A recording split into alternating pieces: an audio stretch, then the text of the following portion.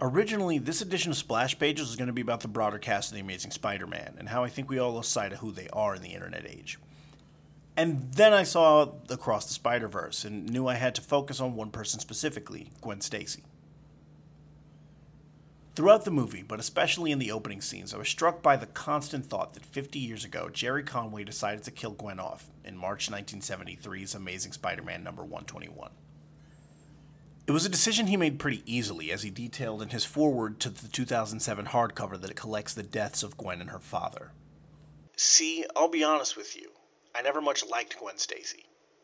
In my view, Gwen is only interesting now because she's dead and because of the manner of her death. Oh sure, she was sweet and she was beautiful, but that's pretty much all you could say about her. Sweet, beautiful, boring Gwen. So much like so many other girlfriends of superheroes in those bygone days. They were all sweet and beautiful, and dare I say it, boring. But not Mary Jane Watson.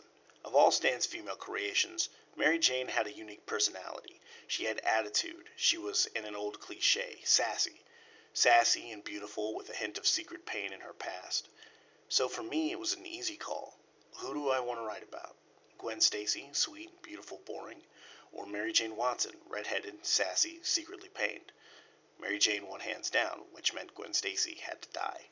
Conway's attitude regarding Gwen as a posthumous character has been pretty well agreed on in the decades since. For years, the rule of thumb was that the only characters that couldn't come back were Ben Parker, Gwen Stacy, Bucky Barnes, and Jason Todd, the latter of whom both made their returns in the mid-aughts, while Uncle Ben was designed to die from day one. Gwen, for the most part, stayed gone after her death. Sure, she appears as a surprise in ASM 144, but this is revealed 4 issues later by Ned Leeds to be a clone created by the Jackal. Gwen appears posthumously in stories every few years, like the infamous Sins Past, and her Earth 1610 counterpart as a fixture of the Ultimate Spider-Man comic. However, the story there remains similar. She's Peter's friend and at one time girlfriend, largely defined by that relationship in the eyes of most readers. And then, two things happened around the same time in 2014.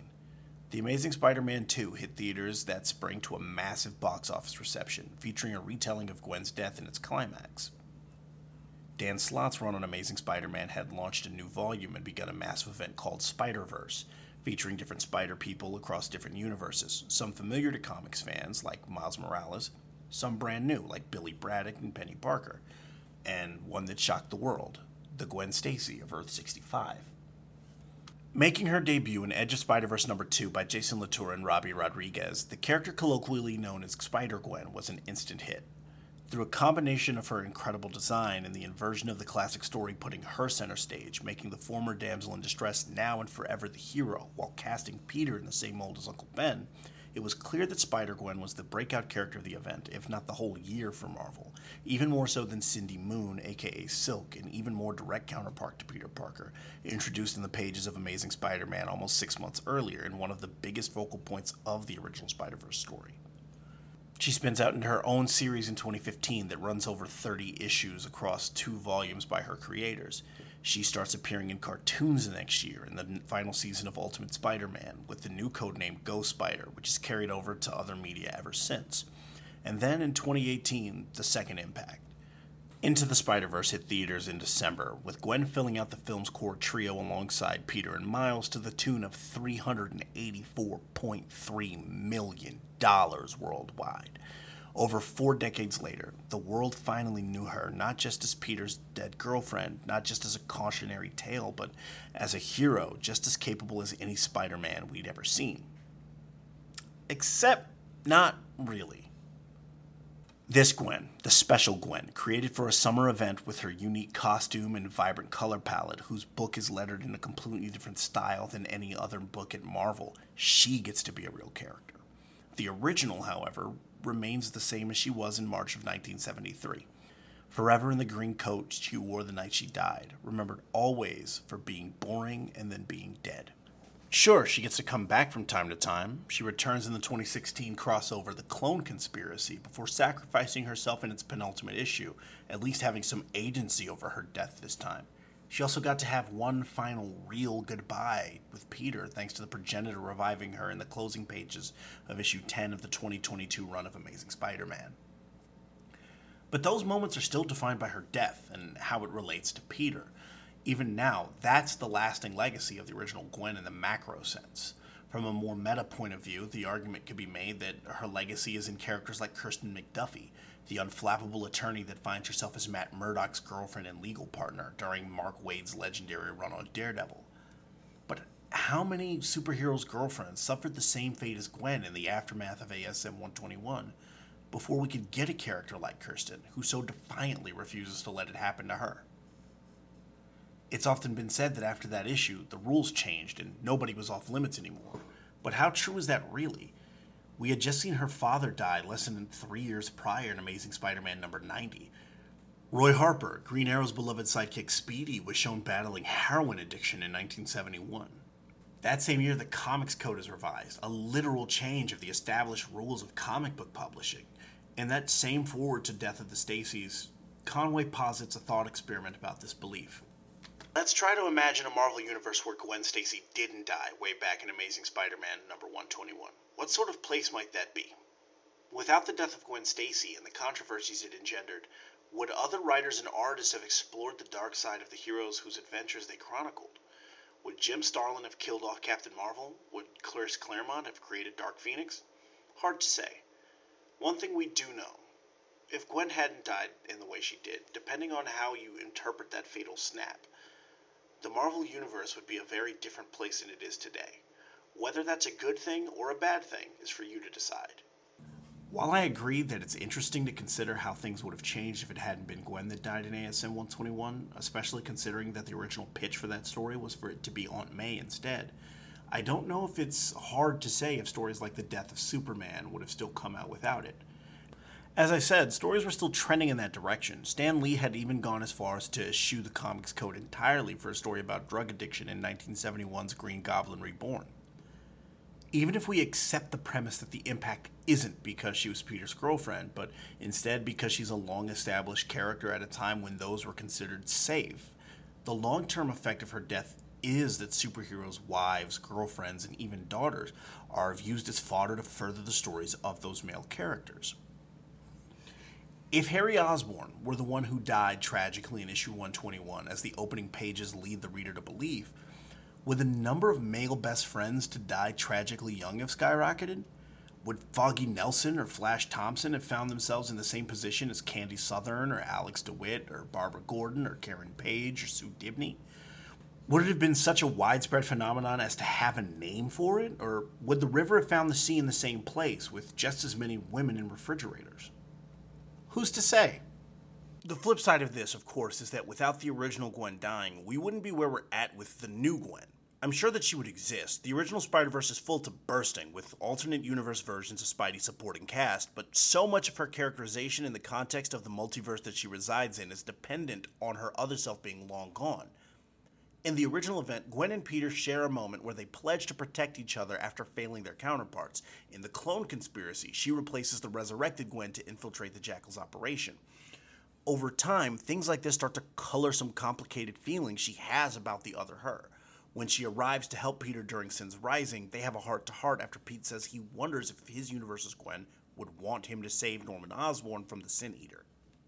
You know, it can get a little weird living half the time in a world where you're buried somewhere. Gotta find ways to make peace with it. The toughest part, really, is dealing with people who primarily remember you because of your death. They all pretend to know this angelic, idealized Gwen, the perfect girl, the tragic victim, but that's definitely not who I am, and I doubt yours was either. She wasn't the subplot in your story or anyone else's. However she ended up here, on this bridge, that was her life, good and bad. She owned it. You've got a tough choice to make here, but it's your choice now. While this might toe the line of being a touch too meta, it stuck with me when I read it. It informs so much to me about this Gwen, how frustrating it must be for her that the only people she can relate to as far as the responsibility of being a spider person are constantly comparing her to a version of her that only exists in their memories. Why the other members of the Order she seems closest to are Miles, Jessica, and Cindy, three people who didn't have any relationship to her 616 counterpart, and why she seems to keep a certain distance from 616 Peter, who not only is deeply protective of her even when she asks him not to be, but is someone she herself has to not compare to her own dead friend. From that same slightly too meta perspective, she's speaking to the reader. The majority of the stories about Gwen after ASM 121 always painted her in a perfect light, defining her by the tragedy, and the ones that don't are often seen as character assassination. Since Past is one such flashpoint. It reveals that Gwen had a secret one-night stand with Norman Osborn when she and Peter were on the outs after her father's death, got pregnant with twins, and planned to raise the kids with Peter before being killed by the Green Goblin in retaliation for leaving him.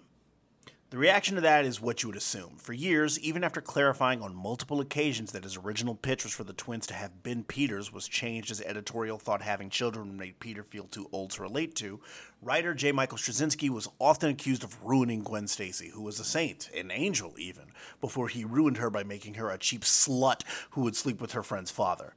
Even after Nick Spencer's run on Amazing Spider-Man retconned that the children were clones made for Norman and Gwen's DNA by Harry and that the memories of the affair were planted thanks to hypnosis from Mysterio, the story was still recounted less for Norman being a creep and more for it besmirching Gwen's perfect memory.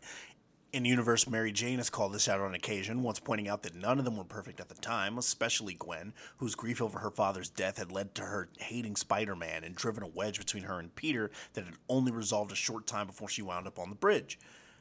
50 years of whitewash makes people forget that even before ASM 90, Gwen was often oscillating between how she felt about Peter. Her earliest appearances see her go from interested to stone cold and back again from issue to issue, depending on if Peter has time to hang out with her or not, making the same assumptions about him as being stuck up and arrogant that their ESU classmates make.